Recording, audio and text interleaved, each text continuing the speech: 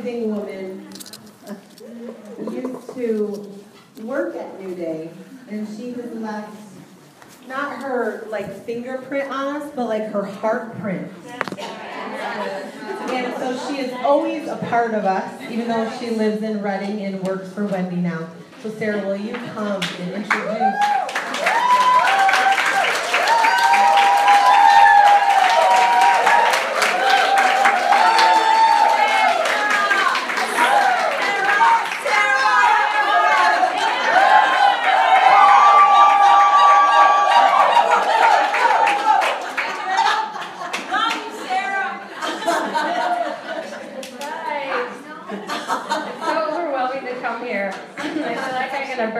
I just don't even know what to do. Oh, Lori Roy, I didn't say hi yet.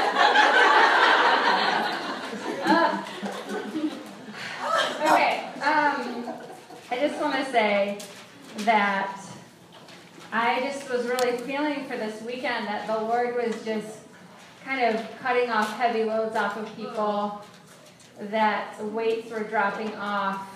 I even thought, what if people lose weight supernaturally? I've heard of this where people, this happened in Toronto years ago, that people lost pounds and had to walk holding their pants up, out of the building. I'm just saying, heavy loads, weights dropping off people, let's not limit our thinking, and I just saw light coming into our eyes. I saw light filling our eyes and coming out of us.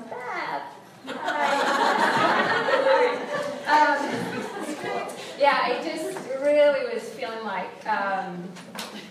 that there was just going to be a shining into us, into our souls and spirits, and it was just going to emanate from us as we leave this weekend. And I just cannot tell you, as I've been greeting and hugging you guys, I can't articulate the thing that's rising up in me is that He's so proud of you guys.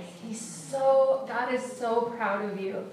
He loves you, and it's almost like I can sense or feel what you're going through on a daily basis. And a lot of you are going through some serious challenges, and you're hoping still. You're clinging to Him still. You're fighting. And He is so proud of you. He is so, so, so proud of you. And I just want to kind of go into your brains and flick away all the negative thoughts about yourselves, because we all struggle, right? Because there's such lies. You guys are just incredible people. You are mighty. You are strong. You're resilient. You're powerful. That's another thing I keep feeling is how powerful you are. You're so strong, and you bring so much to your environment where you are. I can't articulate that enough. So I pray that really absorbs into you this weekend. But I am very excited because, my husband and I went out to Bethel, live in Redding, California, have kind of become little members of the church. This just happened last year. Got jobs, and I have the privilege and honor of working for, right now, Steve and Wendy. In first year, our first year out here, my pastor, we have groups of pastors in the school. It's like you're a pastor over a group of 60, and they become a family while you're attending the school. Seth is now doing that.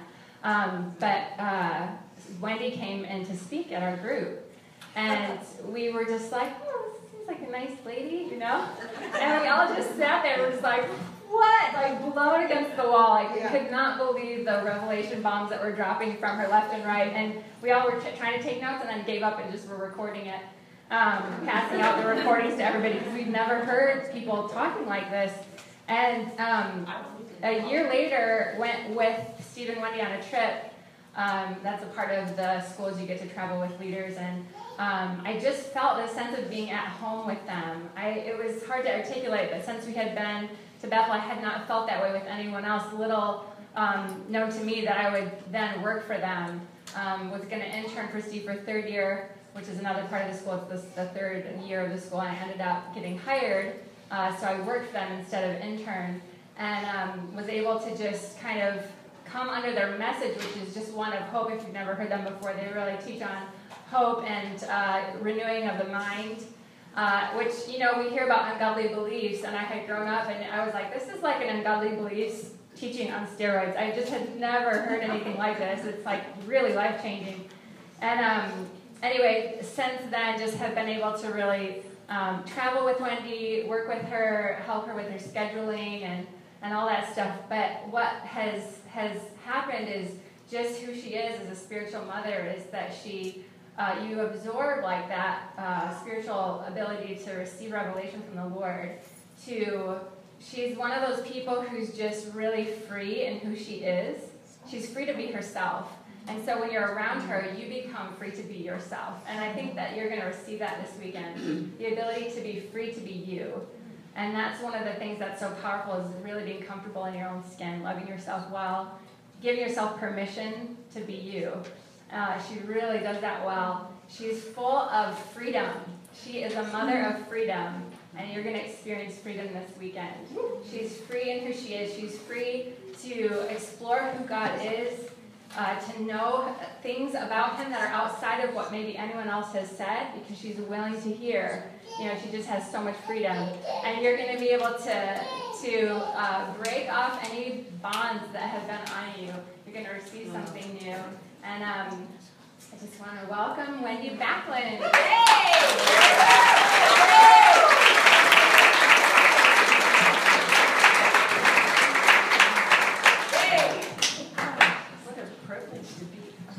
Can everybody see her in the back? When you see me, do I need my soapbox? So excited. This feels weird.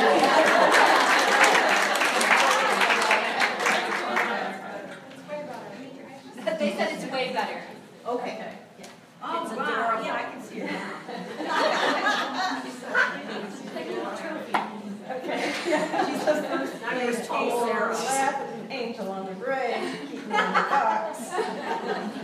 Oh, wow. Don't you love Sarah? Yes! We know a good thing when we see it. Wow. So I haven't always been free. Most of my life was in bondage. My husband and I were your average hippies in the 70s, early 70s, and totally not free. In fact, I was so shy that if somebody just looked at me too long, I'd start crying. I mean, serious shyness issues. And so total opposite of freedom. My husband now says I'm the most transformed person he's ever met. So that's why I like to talk about what changed me. Yeah. You know, because I used to think there was just something uniquely wrong with me. You know? And then the more I travel and share my testimony, everybody's like, oh, you were reading my mail, and I'm like, yeah, we all think we're different.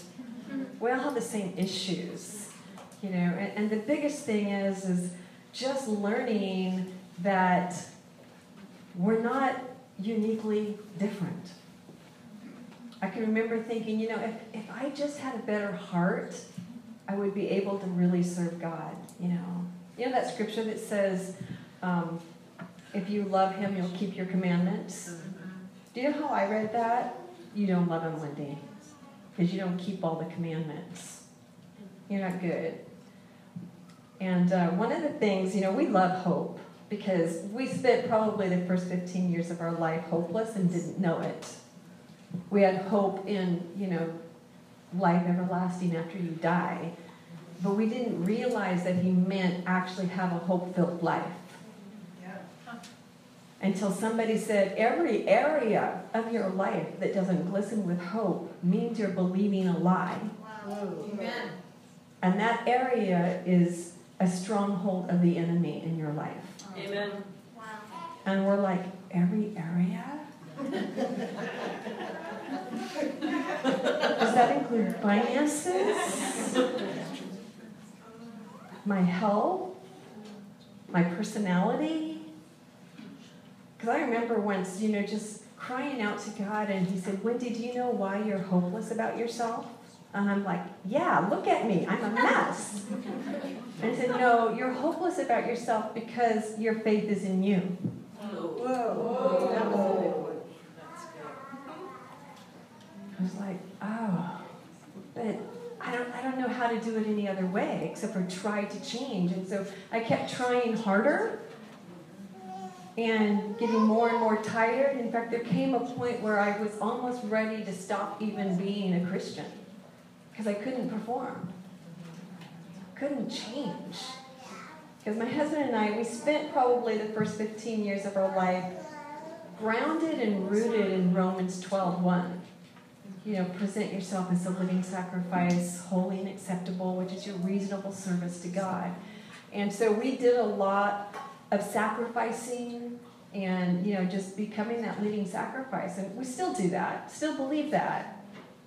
But what happened was one day we were reading Romans 12:2, and it says, be transformed by the renewing of your mind.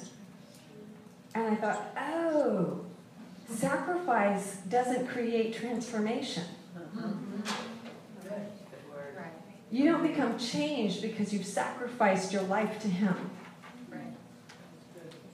It's believing something different that actually transforms you. Yes. Yep. And I was like, well, but God, you know, because God started telling me who I was in His eyes. And I'm like, no, that's not me. You know, I would get prophetic words from people that would say, you know, you're going to be a teacher. And I'm like, no, that involves public speaking. And I don't do that. And so I tried to tell God, no, that's not who I am. I'm not who the Word says I am because I'm shy, I'm timid, I'm inadequate at everything I do. And He said, Wendy, that's not who you are. That's who you've become. Wow. And there's a really big difference between who you are and what you've become today. But it hasn't nullified who you really are. My goal in life is to let everybody know who they really are. But as long as you use your past experience to define yourself, you will never change. Your experience can define you, or the Word of God can define you. So what we discovered, moving into Romans 12:2, was that it was actually easier to sacrifice our time and our money and our dreams than it was to sacrifice our beliefs. Because we had experiential proof to back up our beliefs. God, I'm shy. I have all this experiential proof in my life to prove it. And He said, well, you can either use your experience or the Word. You can never actually do what you don't believe you are. That's why, at least not consistently. You know, that was one of the things when my husband and I first started pastoring, is I was reading the Great Commission, you know, go into all the world and make disciples. And God said, you're not very good at making disciples, Wendy. And I'm like, okay, I'm not going to argue. You know, but He was just showing how we could get people saved, but it was like they couldn't stay saved. And He said, the problem is you're trying to get people to act like Jesus instead of believe like Jesus. You're trying to outwardly mold them into what they should look like. And He said, when they're acting like Jesus, it's called acting. And you can only act for so long. Pretty soon you are going to be weary and tired because you're not in alignment with a belief system. You're trying to do something you don't think you are, and you're actually opposing yourself. So there's this whole thing where he's like, okay, so instead of getting them to act like Jesus, if we can get them to believe like Jesus, they will just automatically do what they believe they are. Yeah. And that's how we actually created our brain. I remember reading a study that was done in the 60s where they had this school, and I can't remember what grade level they were doing the experiment on, but they had this math class, and they took all of the failing math students, and they hypnotized them. And I'm not promoting hypnotism, obviously. It was a secular study, obviously. So under hypnosis, they didn't teach them math. All they did was hypnotize them and tell them that they were excellent math students. And 100% of them went from the bottom of the class to the top. Wow. Wow. Be transformed by the renewing of your mind. God's the one who created our mind. Because if we can believe something different, we can do something different. That's good. If we really believe that every area of our life that doesn't glisten with hope is under a stronghold, then we have to start really beginning to identify the areas that we don't have hope in. And what do I need to believe to have hope for this? What's my lie that is keeping me where I've always been? You know, I share a story of a couple years ago because my husband and I travel a lot. I don't have an office, so when I meet with people, I usually go to the same coffee shop every time just because it's easier. You don't have to think. And but about, 4 or 5 years into working at Bethel, I decided to switch coffee shops because a new one opened in town by some Christians. So the very first meeting at my new coffee shop, my conscious mind knows where I'm going. You know, I'm walking out the door thinking, oh yeah, I get to try out this new coffee shop. That's great. I get in the car, but unfortunately, while I'm driving to the coffee shop, my conscious mind started thinking about something else. And I ended up parked in front of the old coffee shop. I mean, the car was turned off and everything. I'm sitting there thinking, how did I get here? This isn't where I wanted to go. And I did that 2.5 times that week. The half was almost to the old coffee shop. But as I was making a U-turn, I felt like God said, Wendy, unless you change the spirit of your mind, you'll always end up where you've always been. Because it's not your conscious mind that drives you. It can drive you for a while. It's like when you're trying to learn a new habit or you want to do something differently, have more character, whatever it is, you can consciously try to attempt to do it, but as soon as you get tired or angry or emotional, guess what takes over? Your subconscious thinking. Because you're not being driven by what you consciously believe. The problem is we think that we believe everything the Bible says.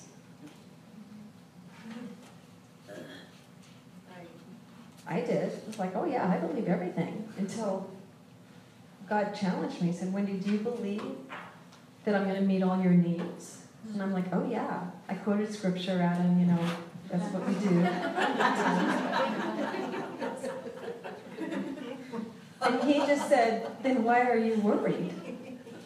And I'm like, do my emotions have to believe it too? Right? This was new. I mean, I thought as long as I had a mental agreement with the word, I believed it. Yeah. And he said, you don't really believe something until it's affected your emotions.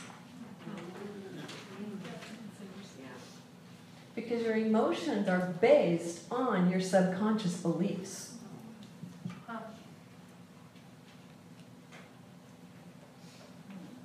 It'll always reveal what you really believe. And that's not for condemnation, it's just so that we know what our problem is. I mean, I still have a lot of really poor beliefs, and I've been working on this for 20 years. But I had so far to go. But you start recognizing, oh, okay, sometimes that we get so used to that spirit of heaviness or that spirit of anxiety or that spirit of fear, we think it's normal. It's not. Oh, preach it. We don't have to live that way. Yeah.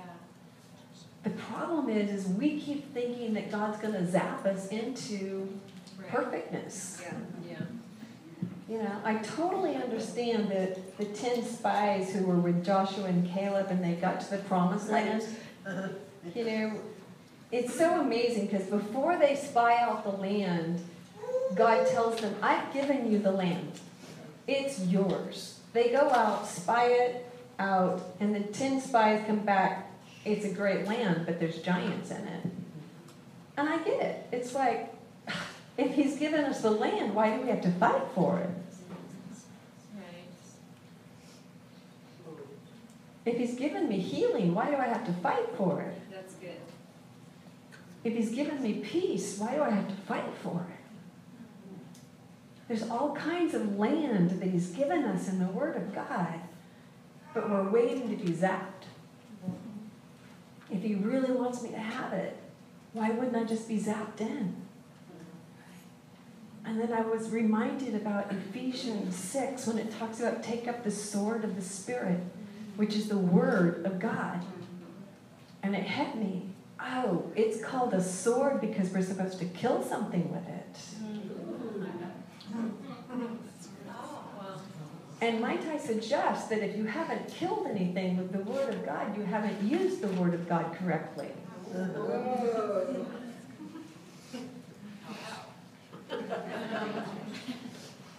I mean, I really didn't like to have devotions and read the Word until that hit me. Oh, this is what gets me into the promised land. I have to kill the giant that's keeping me from what God said is mine. And we're not going to kill people. You know, there was a season where we thought that was what we were supposed to do, I think. Right. But we have to kill the lies that are keeping us out. The belief systems that keep us boxed in to where we've always been. You know, they've actually said in the secular world that the average person never moves out of the same social or economic lifestyle that he was born into. And they say it's not because they're not trying to change. It's because they never change what they believe about themselves. Yeah. That's it. Have you ever wondered why two people can have the exact same intelligence or gift, you know, like two artists? They can both be fantastic artists and one will become famous and the other won't. What's the difference? We want to think that it's just, oh, he got a lucky break, they had the right connections, but that just isn't so. It's what they believe about themselves that determines what happens with their gift. If you've been trying really hard for years and years, that could be your problem. Trying harder without changing what you believe won't get you anywhere. Right. You actually have to believe something different to see something different. Right. Whatever it is in your life that you've been trying harder, but not actually changing your belief system, because our belief system is our faith. You know, that's what faith is. It's what you actually believe. Not consciously, but subconsciously. So taking those areas in our life and beginning to declare, okay, this is what the Word says. I am more than enough. I am more than a conqueror in Christ Jesus. I can do all things through Him. What do we really believe? You know, you'll also know what you really believe by what you're preparing for.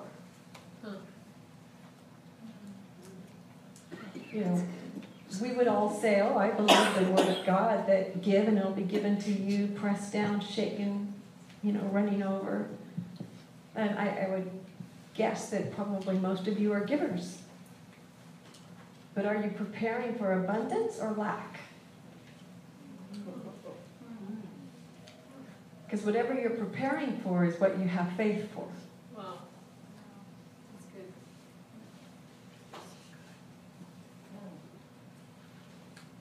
And it's amazing how we can actually begin to train our mind to believe something different than we currently believe.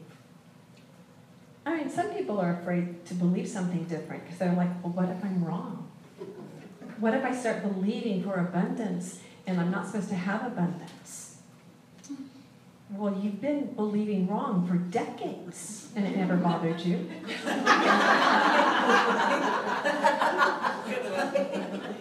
I don't know why all of a sudden we're so afraid of believing something wrong. You've been believing you're stupid and inadequate and nobody could love you, and it didn't bother you that you're wrong. Just assisted. Wow.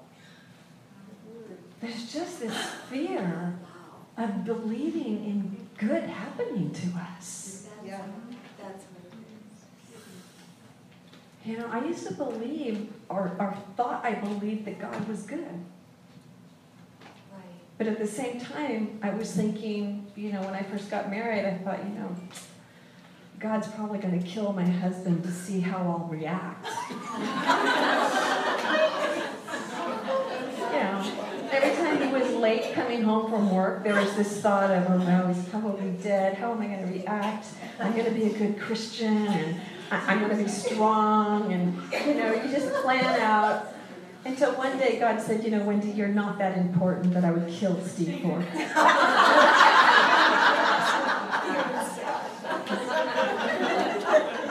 Oh, yeah. It's not Wendy World. We have this warped concept of God's goodness. The problem is that, that scripture in Romans that says that all things turn for good for those who are called according to his purpose. Yeah. And the thing is that God is so good at turning everything bad into good that we think he sent the bad. No, he's just a master at turning it into your good. That's why people thought God sent sickness, was because he was actually even able to make good out of that. He's just really good. He is. And when Moses was crying out to God, saying, God, show me your glory, show me your glory. And so he hides him in the rock, and he passes him by. And the weird thing is that how did he show his glory? He declared his goodness. Yeah. Yes, he did. And I remember reading that and thinking, we've been crying out for your glory, but we can't see your glory until we're willing to embrace how good he is. Yeah. The level of glory we see will be based on the level of our faith in his goodness. So good. I mean, this whole revival, I've been involved with Bill Johnson since 1991. And so you guys know who Bill Johnson is, I'm sorry. He's my pastor now. Pastor's Bethel. But one of his major things that he would preach was the goodness of God, along with the miracles and signs and wonders are for today. But it was amazing how the church opposed the concept of God being good. That can't be. But I've seen the more the church has accepted the goodness, the more of God's glory has been revealed. I went through, it was probably at least a year where every single day my question was, well, how good are you? That's something we all should be asking. How good are you? Yeah. I remember one day just soaking in prayer, just waiting on him, and I asked that question, and it just, I can't even tell you what happened to me. It was like this presence that I just began to weep and cry, and I was like, oh God, let this be my message. Let me just be able to reveal your goodness to people. And can you believe for it? Because we tend to not only get our identity from our past experience, we tend to get his identity from our past experience. Amen. Come on. Yeah, so true. Whoa. We were, in the 80s, we were taught a lot about darkness. And, it was almost like a badge of spirituality to say, oh yes, I've been under such attack. And there was even a phrase that if you're not under attack, you're not a threat to the enemy. Right. And so my husband and I, we would say things like, every time we move forward in God, we get attacked by the enemy. And finally God said, why do you say that? And we're like, oh, because every time we move forward in you, we get attacked by the enemy. And he said, that may be true for you, but it's not true. He said, why do you talk more about the attack of the enemy than my protection? Because whatever you talk about the most, you'll have the most faith for.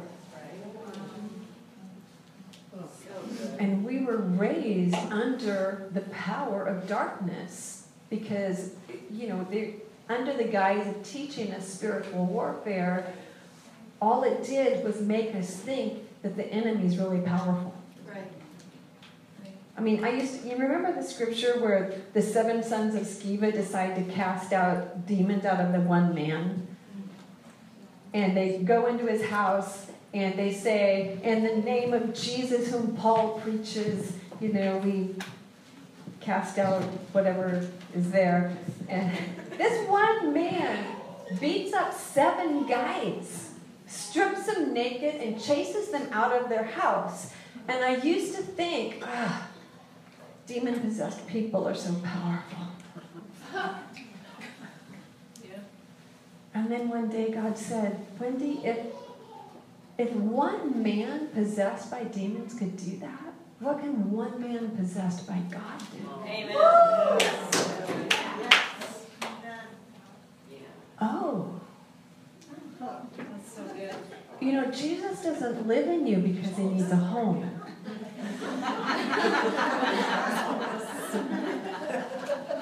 I thought that's what it was all about. He actually lives in you because he lives in you for the same reason demons try to live in you. They want to manifest. That's good. That's good. Demons want to manifest the glory of their God. Yeah. And Jesus wants to manifest the glory of our God. Amen. And we have to stop worrying that we're going to, somehow steal God's glory by letting God live through us. Have you ever heard that term? Well, you don't want to steal God's glory. So make sure nobody in church becomes great. Just everybody keep small. And then we wondered why no kings were coming to our rising. And then one day God said, Wendy, you could be as glorious as you want. And I'm like, what? That sounds sacrilegious. And he said, yeah, don't worry. You'll never come close.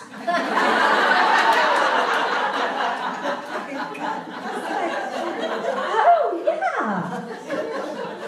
And I realized the only people who are worried about stealing God's glory are the ones who don't know how glorious he is. It's true. When you start creating universes, we'll talk.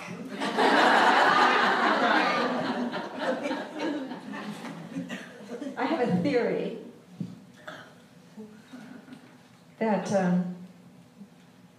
because Scripture says that we're supposed to heal the sick, raise the dead, cause the blind eyes to see. My theory is that the Trinity is up in, they're in heaven, and they're like, well, our children, they're learning to walk in the Spirit. We need to give them some jobs around the house. Shall we give them something, to do? And I can hear Jesus say, well, why don't we tell them to take out the garbage? What if in his economy, casting out cancer is like taking out the garbage in our economy? Amen. That's great. If you worked for somebody and they said one of your jobs is to take the garbage out every morning, you wouldn't go into their office every morning and say, please take out the garbage. I told you to take out the garbage. I don't want to steal your glory. It's a little too powerful to take out the garbage.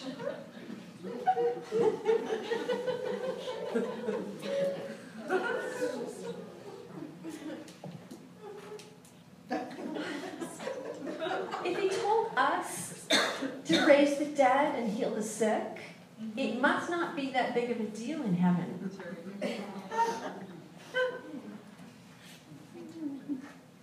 It doesn't mean we don't give him praise for it. I'm just saying that we've magnified stuff that we were, when we get born again, we have these abilities, but we think that we are human beings trying to act spiritual. And that's why it sounds so hard to do. But if you've been born again, you're born of the Spirit. And we have to actually accept and define ourselves as a new creation. And be okay with the process. When a baby is born, it doesn't just automatically walk. And we don't start wondering, I don't know if that's really human yet. It's not walking or talking. We just know that there's this process. That's good. And when we get born again of the Spirit, we have that same process. That we have to learn to walk in the Spirit and how to actually live out of our new identity. Yes. But if we're so convinced that we're really just the same old person trying to act different, we won't really be able to do different. Right.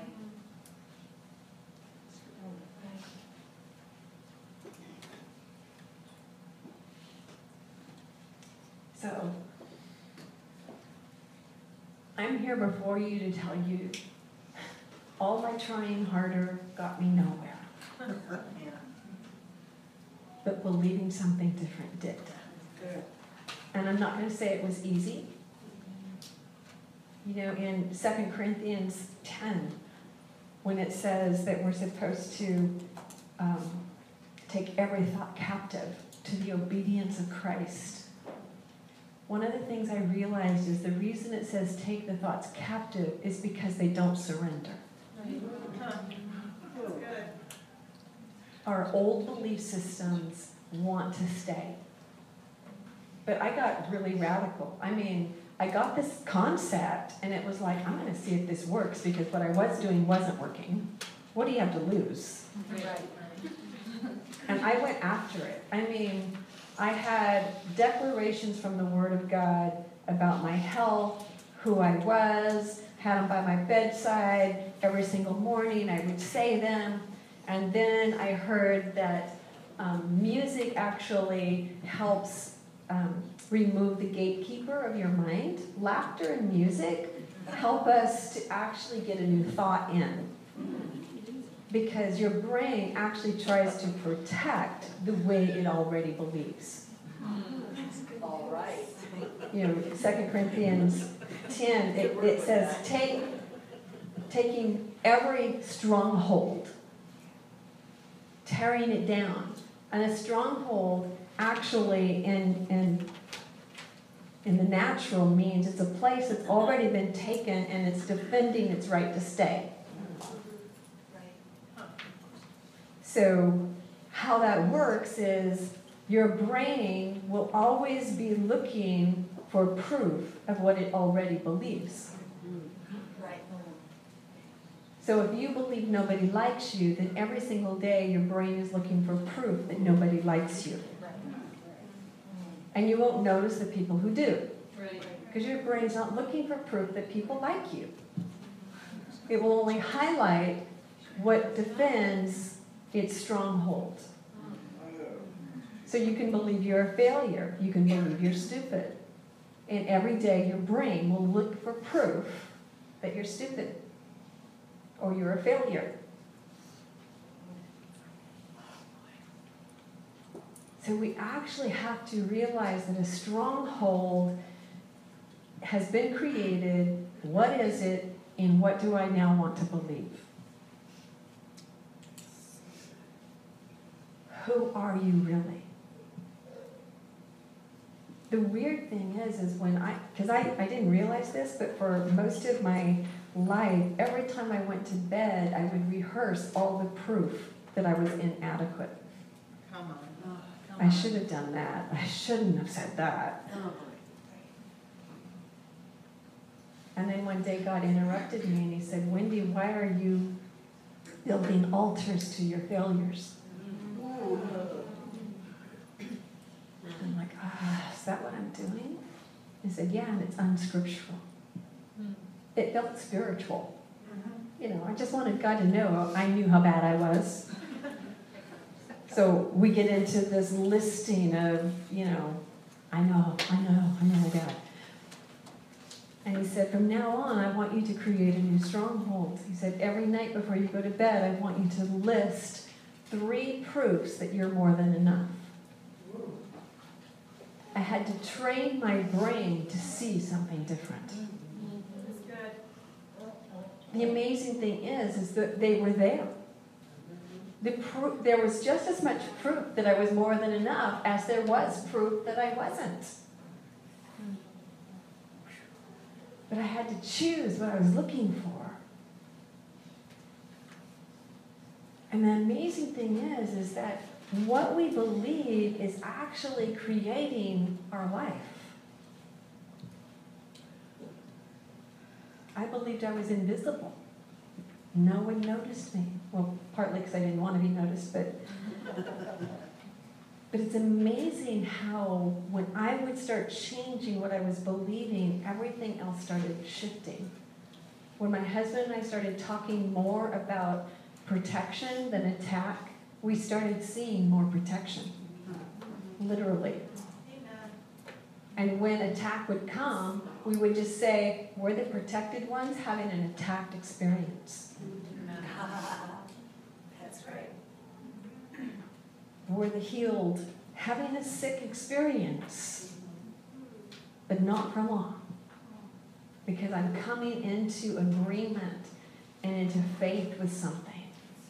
We keep thinking, God, give me faith, give me faith. Well, he's given everybody a measure of faith, right? Did you know that he's also given everybody a measure of muscle? You don't go, I want to be strong. Make me strong, God. Make me lift 300 pounds. No, you take the measure of muscle you've been given and you train it to lift 300 pounds. You have a measure of faith and you train it to lift. That's good. And it's by creating inner unity with the belief. Because the more you believe it, the greater weight and authority it has in your life.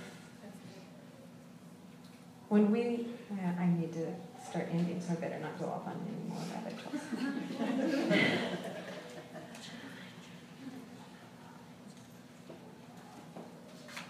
So this is where the hope is you actually can, I don't care how old you are, how young you are, you can change your future by determining to believe something different today. Some of the things will take longer because it depends on how strong your stronghold is. But you have to be intentional. It's, I sat in church for years and years, read my Bible years and years, but I had to be intentional about saying, I am going to actually begin to believe this with everything within me. You'll know you believe something when it doesn't affect your emotions when there's resistance. That's good. And you begin to just say every single day, this is what I'm going to believe. Get radical. My husband does a lot of declarations every day. I tend to focus on one area of my life that I want to see shift. And I just do a whole bunch of declarations all around one subject.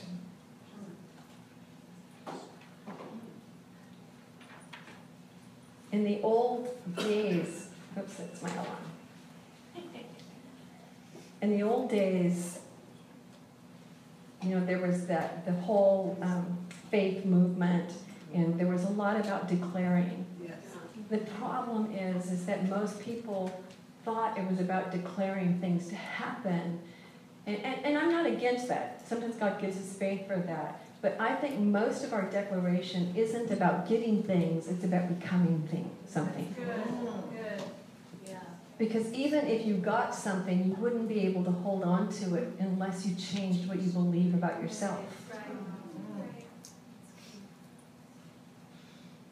So probably 95% of my declarations aren't about getting something. It's about coming into agreement with God's word about who I am and what I'm capable of and how loved I am. Like even with finances, God said, Wendy, you're only able to receive what you think you're worth. And since your worth has been based on your performance, that's why you were never able to get out of just barely enough life.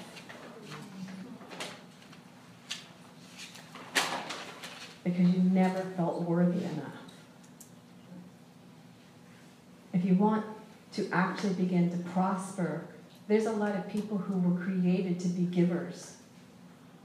I really believe that that's a gift, just as much as healing, pastoring. But they haven't been able to get the flow going because they've been working on their stuff, but they haven't worked on what they believe about themselves. Our finances took off when we actually changed what we believed about us.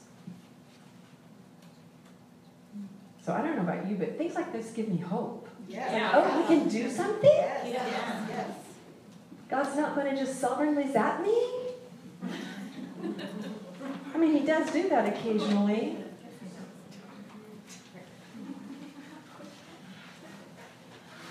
The reason he zaps people, I don't know about you, but I got really frustrated with God one day because have you ever met people who are really powerfully spiritually, like they have this gift of healing or words of knowledge, and you ask them about it, how'd you get this way? Oh, I was born this way.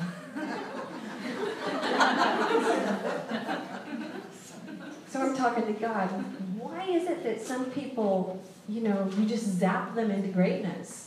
They get to be level 10 Christians and we're level 3s. God sovereignly decided you're a level 3.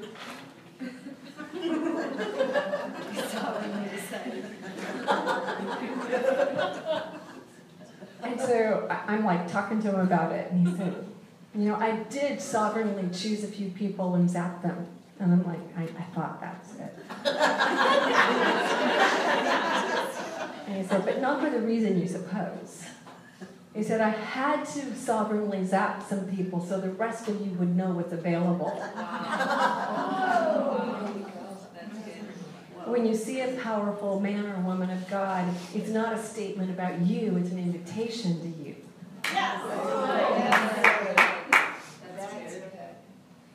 That's what children should be looking like.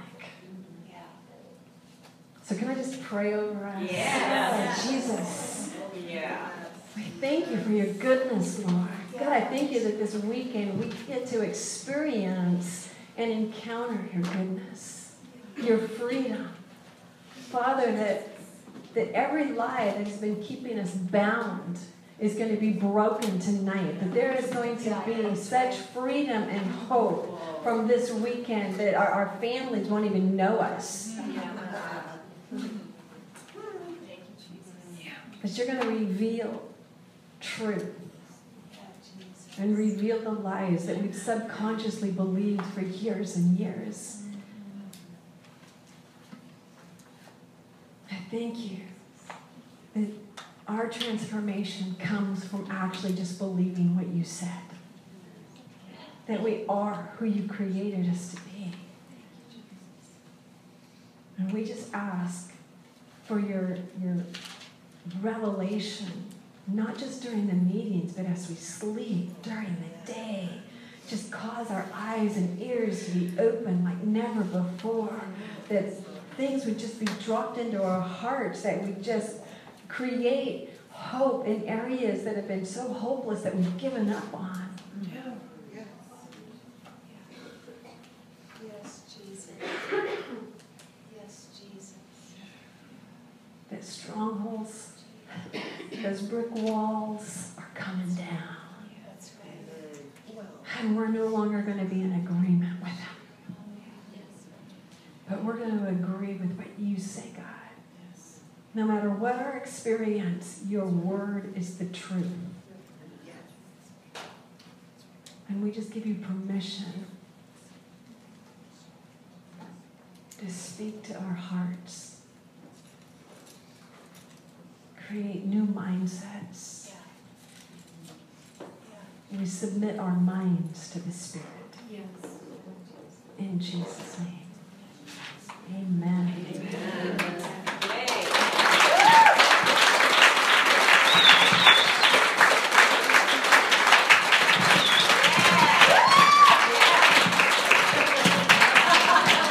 So I actually found out that I'm only about an inch taller than Wendy. So I feel like I should get to stand up here too. I should. We should get one of these at church too, so when I MC on Sunday mornings I can stand up. Okay, so at this time we're actually going to, I'm actually going to stay up here because it's kind of fun. We're going to transition into a large group activity. Another member of our lead team, Kathy Spalding, is going to be in charge of this. Please remember that if you do need to use the bathroom, go ahead and slip out and come back in. Otherwise, we would love for you to all just stay put and participate. It's just like 15 minutes or